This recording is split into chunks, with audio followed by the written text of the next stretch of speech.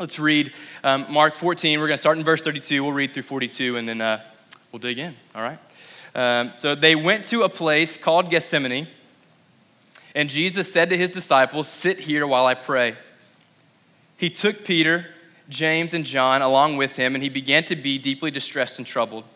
"My soul is overwhelmed with sorrow to the point of death," he said to them. "Stay here and keep watch." Going a little farther, he fell to the ground and prayed that if possible the hour might pass from him.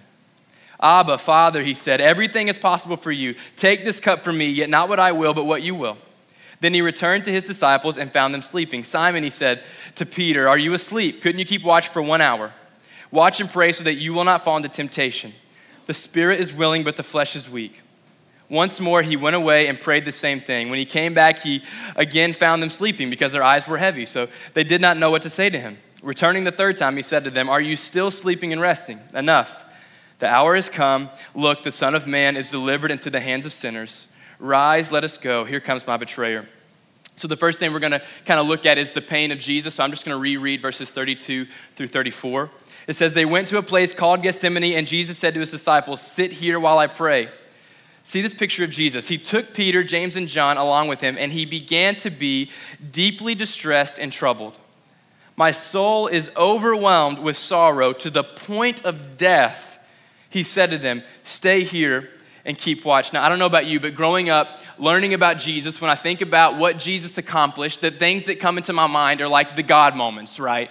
Like, I don't often think of like, what was it like when Jesus walked somewhere? I always think about what was it like when Jesus walked on water? What a champ. Like, wow, that was so not human. Or what was it like when Lazarus was really dead and Jesus said, "Get up," and Lazarus was really alive? Like, wow, like that is a crazy moment. Or I can't imagine what it was like when the loaves and the fish, there weren't enough and Jesus prayed and then just bam, like bread and fish everywhere. Like, man, that is insane. Like, wow. And I think always thinking of these stories, like when you're in VBS or like looking at a little cartoon book or whatever, you always see the God moments in Jesus magnified. And often I think one of the consequences of me always seeing Jesus this way is like I know that he's both God and man, but I've really just seen the God in him. And I don't often see the humanity in Jesus when I think about it.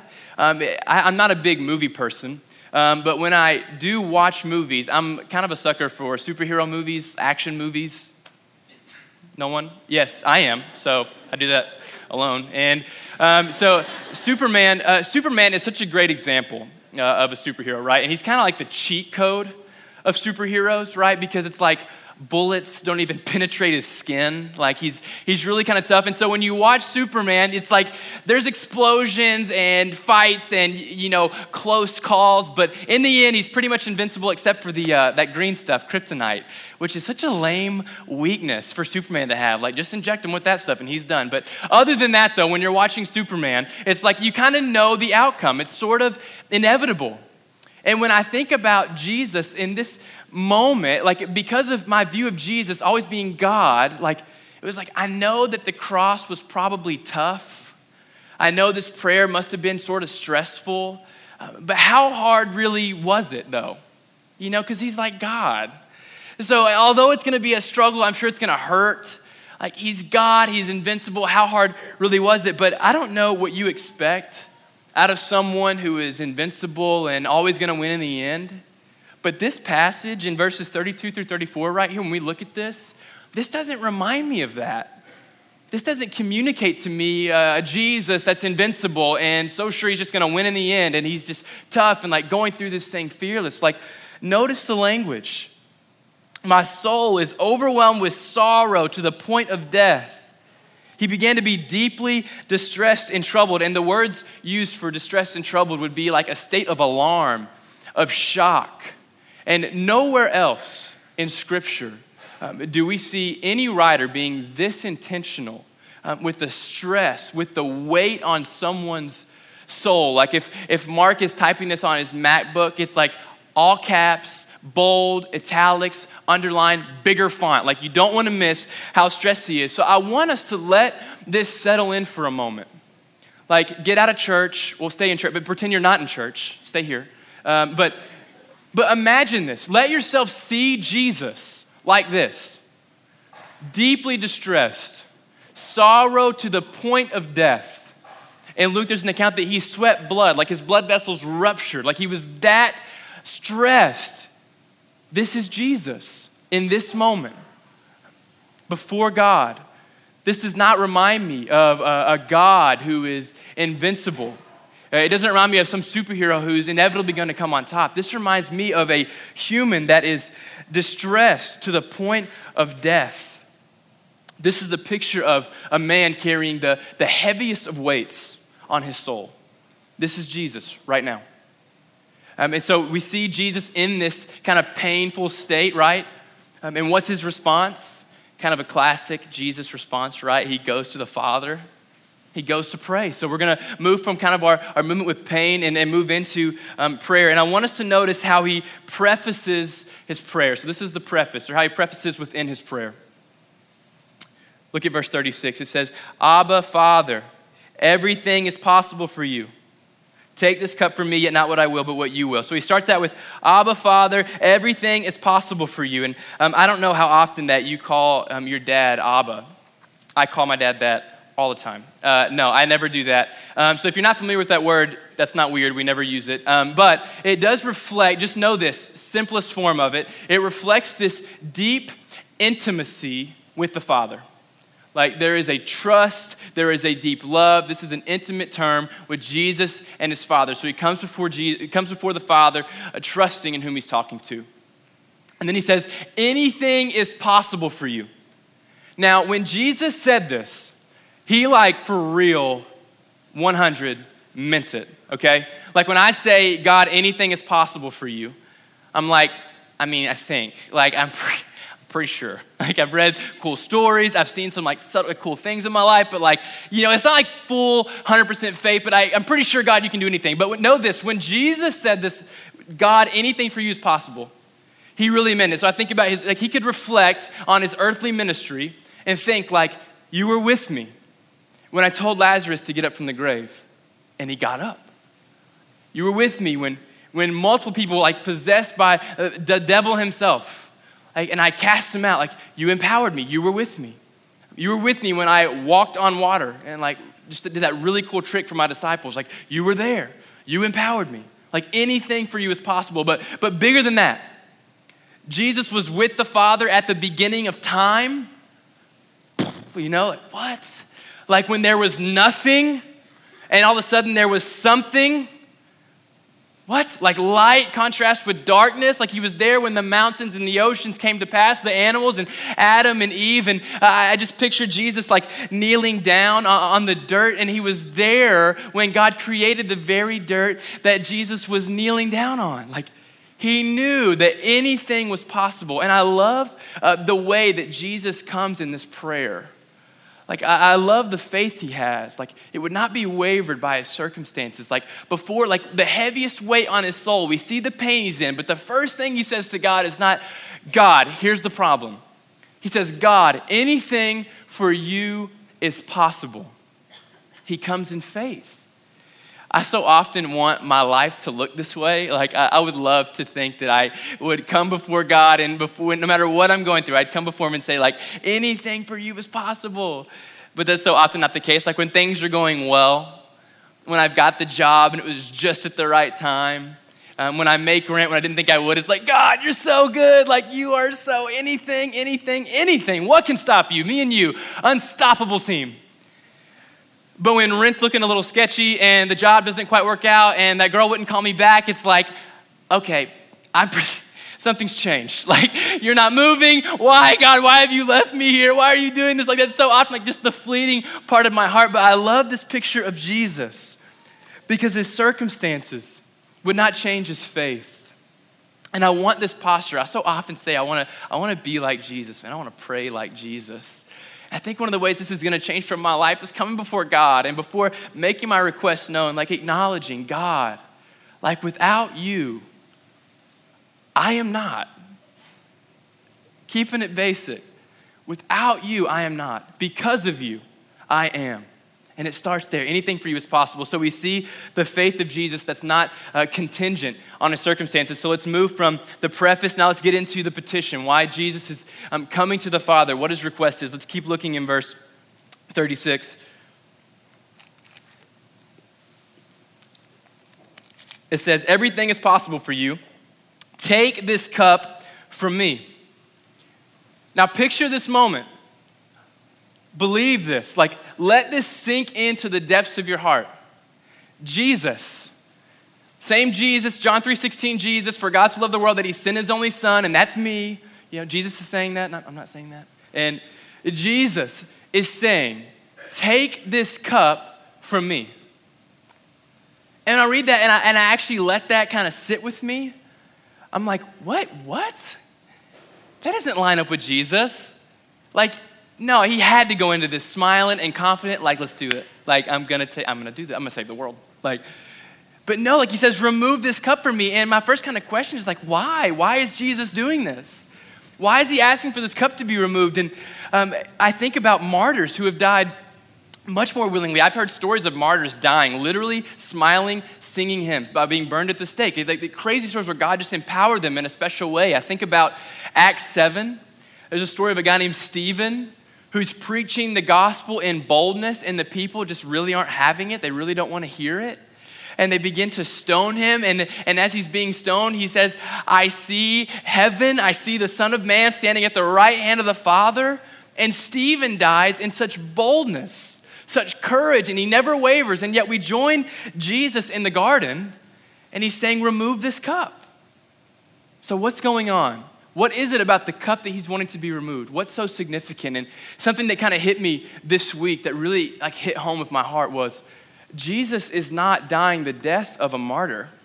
He's dying the death of a Messiah. Jesus is not dying the death of a martyr.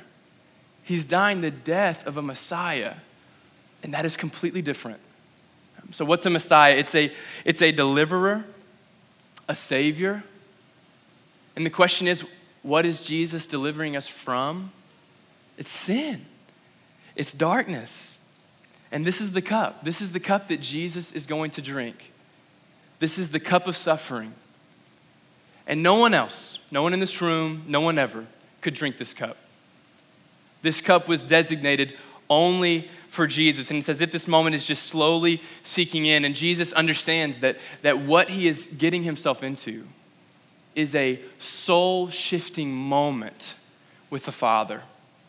That Jesus, who since the beginning of time has lived in perfect unity, perfect intimacy with the Father, is about to have that completely interrupted, completely changed. And one thing that was hit me this week was like, this is not a breakup. This is not a divorce. This is not a death. This is nothing that we get to understand in our human capacity. This is an infinite, intimate, perfect relationship of love and unity between him and the Father being completely disrupted by sin and darkness as Jesus takes it all on himself. And this is what Jesus is facing. And it was more than just, I used to think, like, man, he must have been like scared in the garden because the cross was going to be so physically brutal. And that's so true. It was, and it definitely was. And maybe that was in his mind, I'm not sure. But I think the weight of this on Jesus is not the cross. It's the relationship between him and the Father changing. Like this perfect relationship being completely disrupted. And it's in this moment in the garden that Jesus is walking into the unknown. Like he's walking into something foreign to him, being separated from the Father. And because he would say on the cross, my God, why have you forsaken me? Stephen could die saying, I see the Son of Man at the right hand of the Father. Because Jesus would die in agony. We get to die with joy, like hope and peace, because we have Jesus.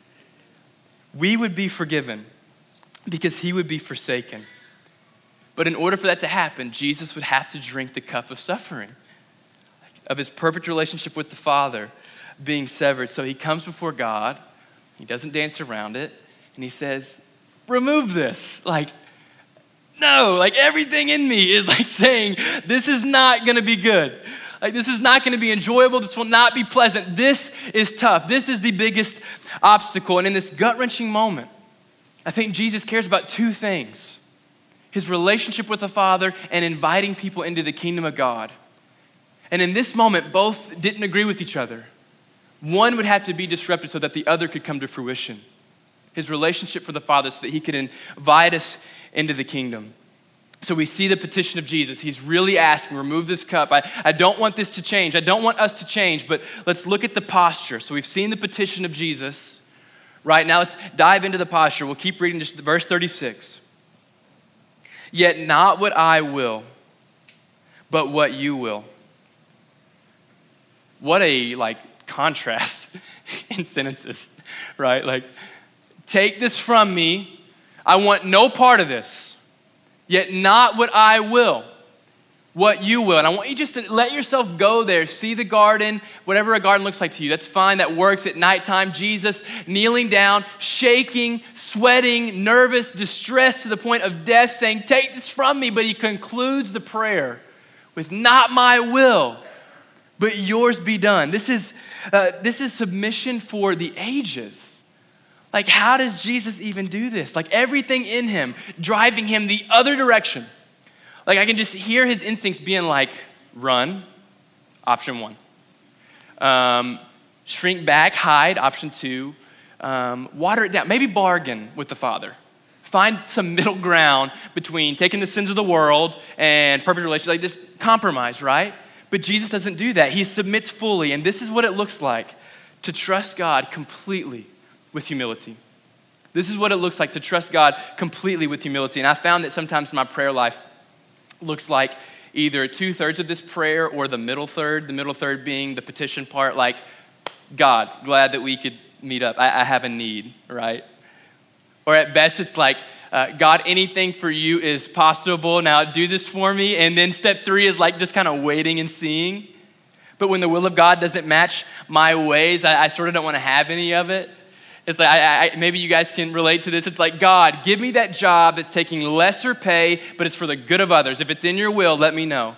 And then he kind of speaks into that. It's like, okay. And you're like, did you say work for the promotion? Yes, deal. Like, I didn't quite hear what you said, God, but I'm going to go ahead and just interpret this my own way. Or like, God, if this relationship, if it's not bringing you honor, like if we're not bringing you honor, like, I'll give it up. Let me know. And then God speaks into, okay, give it up. Okay, you want me to work harder and try more. Got it. Totally with you, because I don't really want to let this go, right? Or God, I give you control of my finances. If you want 10%, boom, consider it done. If you want 50%, done. He's like, okay, 50. Okay, what about 10 though? You know, it's like that's kind of what my prayer life looks like. It's like, God, do this. Like, I want you. But the minute his will disagrees with my way, I sort of kind of waver. But we see Jesus who's saying, remove this cup from me. Like, if I get my way, I will not go through this. That's the truth of the moment. Like, this will not be the way you choose to save the world. But when the will of God speaks, Jesus says, your will be done. Why does he trust God so much? What is it about his relationship with the Father? And it's really simple. He knows the Father to be a good and trustworthy Father. He knows that the Father has not only Jesus' best interests, but the world at large, like the world's best interests at the heart of the Father. And so this is his posture, one of complete trust and complete humility. So my next kind of thought process is, what do we do with this moment? Like, part of this moment is really other than, right? Like, Jesus is going through something that we'll never have to go through. But Jesus is always teaching us, even when he's just like living life, he's always teaching us something. And so sort of the question I had is, what do we do in our sort of garden moments? And so I encourage you to write these questions down, some things to think about. As you go to communion, you can talk about them, think about them during the week. But sort of the first thing I want us to see is, I remember hearing Dave teach a few years ago, and one thing he talked about was how trials, they don't change your faith. They more so reveal where your faith is at, right? So it's like when something really hard comes, your reaction isn't your faith changing, it's your heart sort of just being revealed, exposed for what it is, right? And so when Jesus is facing this really tough moment, what's he do? Goes to the Father. And we learn something about Jesus there. When life is at its hardest, he goes to the Father. And so the first kind of question for us to reflect on and be really honest about, don't fluff it up. I fluff my answers. Don't do it. Be honest. Where do you go when you're met with trial? Like, ask yourself, where do I go when life gets tough? When life gets hard? The second thing I think that we get in this garden moment is the insight of Jesus' honesty and just rawness with the Father. Like he doesn't give some formal introduction. He doesn't like talk for a long time about other things and then kind of dance around the point. Like he comes before God and says, remove this. Like take this from me. Like my soul is troubled. Like help, like take this away. I don't want it. And I love this picture of Jesus because it's so honest. And he probably knows like the Father has his will and this is it. But he's still like, but God, this is what's on my heart. Like my Father, I need you to know this. And man, I want to invite us into the same thing. Like, what is it in your heart? It's the second question. Like, what is it in your heart that you need to bring before God? That you need to be honest with about God? Maybe it's a place of darkness. Maybe it's a question or a mystery or just something you need from the Father. Like, don't hide it. I think for some reason, I don't know why I did this, but for the first 20 years of my life, I always dressed up my prayers. Like, I talked to God. Like, it was like really formal. Like, God, like, okay, thank you for food and shelter and okay, amen. You know, it's like, I don't know why I never got honest with him. Like, God, today, awful. My heart, wretched. I'm struggling with these sins and I'm pretty sure I'm never gonna overcome. I need you, God. And so I wanna invite you, like whatever it is that maybe you've already identified it right now, or maybe you need to reflect, but whatever that thing is in your heart that you need to bring before God, man, let honesty and transparency reign in your talk with God. Petition before the Lord. He can handle it. You can't. He can, right? So let's look at the third thing I want us to see is also the posture of Jesus. Man, we see that when Jesus isn't getting his way, he submits wholly to the Father's will. And so this isn't really a question. This is more of an invitation to pray a prayer. And I just wanted us to think to pray like, God, I know I won't always stay true to this, but this morning in the Cannery, whether you're a follower of Jesus or not, like in the Cannery, I want to submit my life to your will, whether or not I understand, whether or not it agrees with me. It agrees with my emotions or my instincts. Like when everything in me is pulling me in one direction, but you are pulling me the other, I will go the other.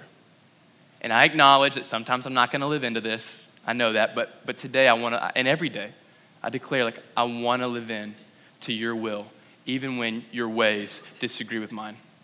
Because I know that you are looking for the good in me and the good in the world around me. So as we think about those, as we go to communion, I wanna encourage you. As we go to communion, it's always so special every week, but this week, as you eat the bread and take the juice and drink the cup, I know this has been a heavy text, and it is heavy, it's appropriately heavy, but also be encouraged, because today you're going to eat bread and drink a cup knowing that Jesus drank the cup that you could never have drank. Like he has handled it. That he left that moment of, remove this, take it away from me. But your will be done. And he got up and he did the Father's will, and now we have a way to the Father. Like that is what Jesus has accomplished. So as you eat the bread and drink the juice, be encouraged, be full of joy, for we needed help, and we have met a helper. We could not overcome. Jesus has overcome. He is alive. He is in this room. He is in this city. Like he has done it. And so we go to the table saying like, never a chance, never a chance. And then we eat the bread, drink the juice and say, thank you. I had no shot, but you have done it. You have overcome. So let's go to communion, think on these questions, and I'll pray for us, and then, we'll do it.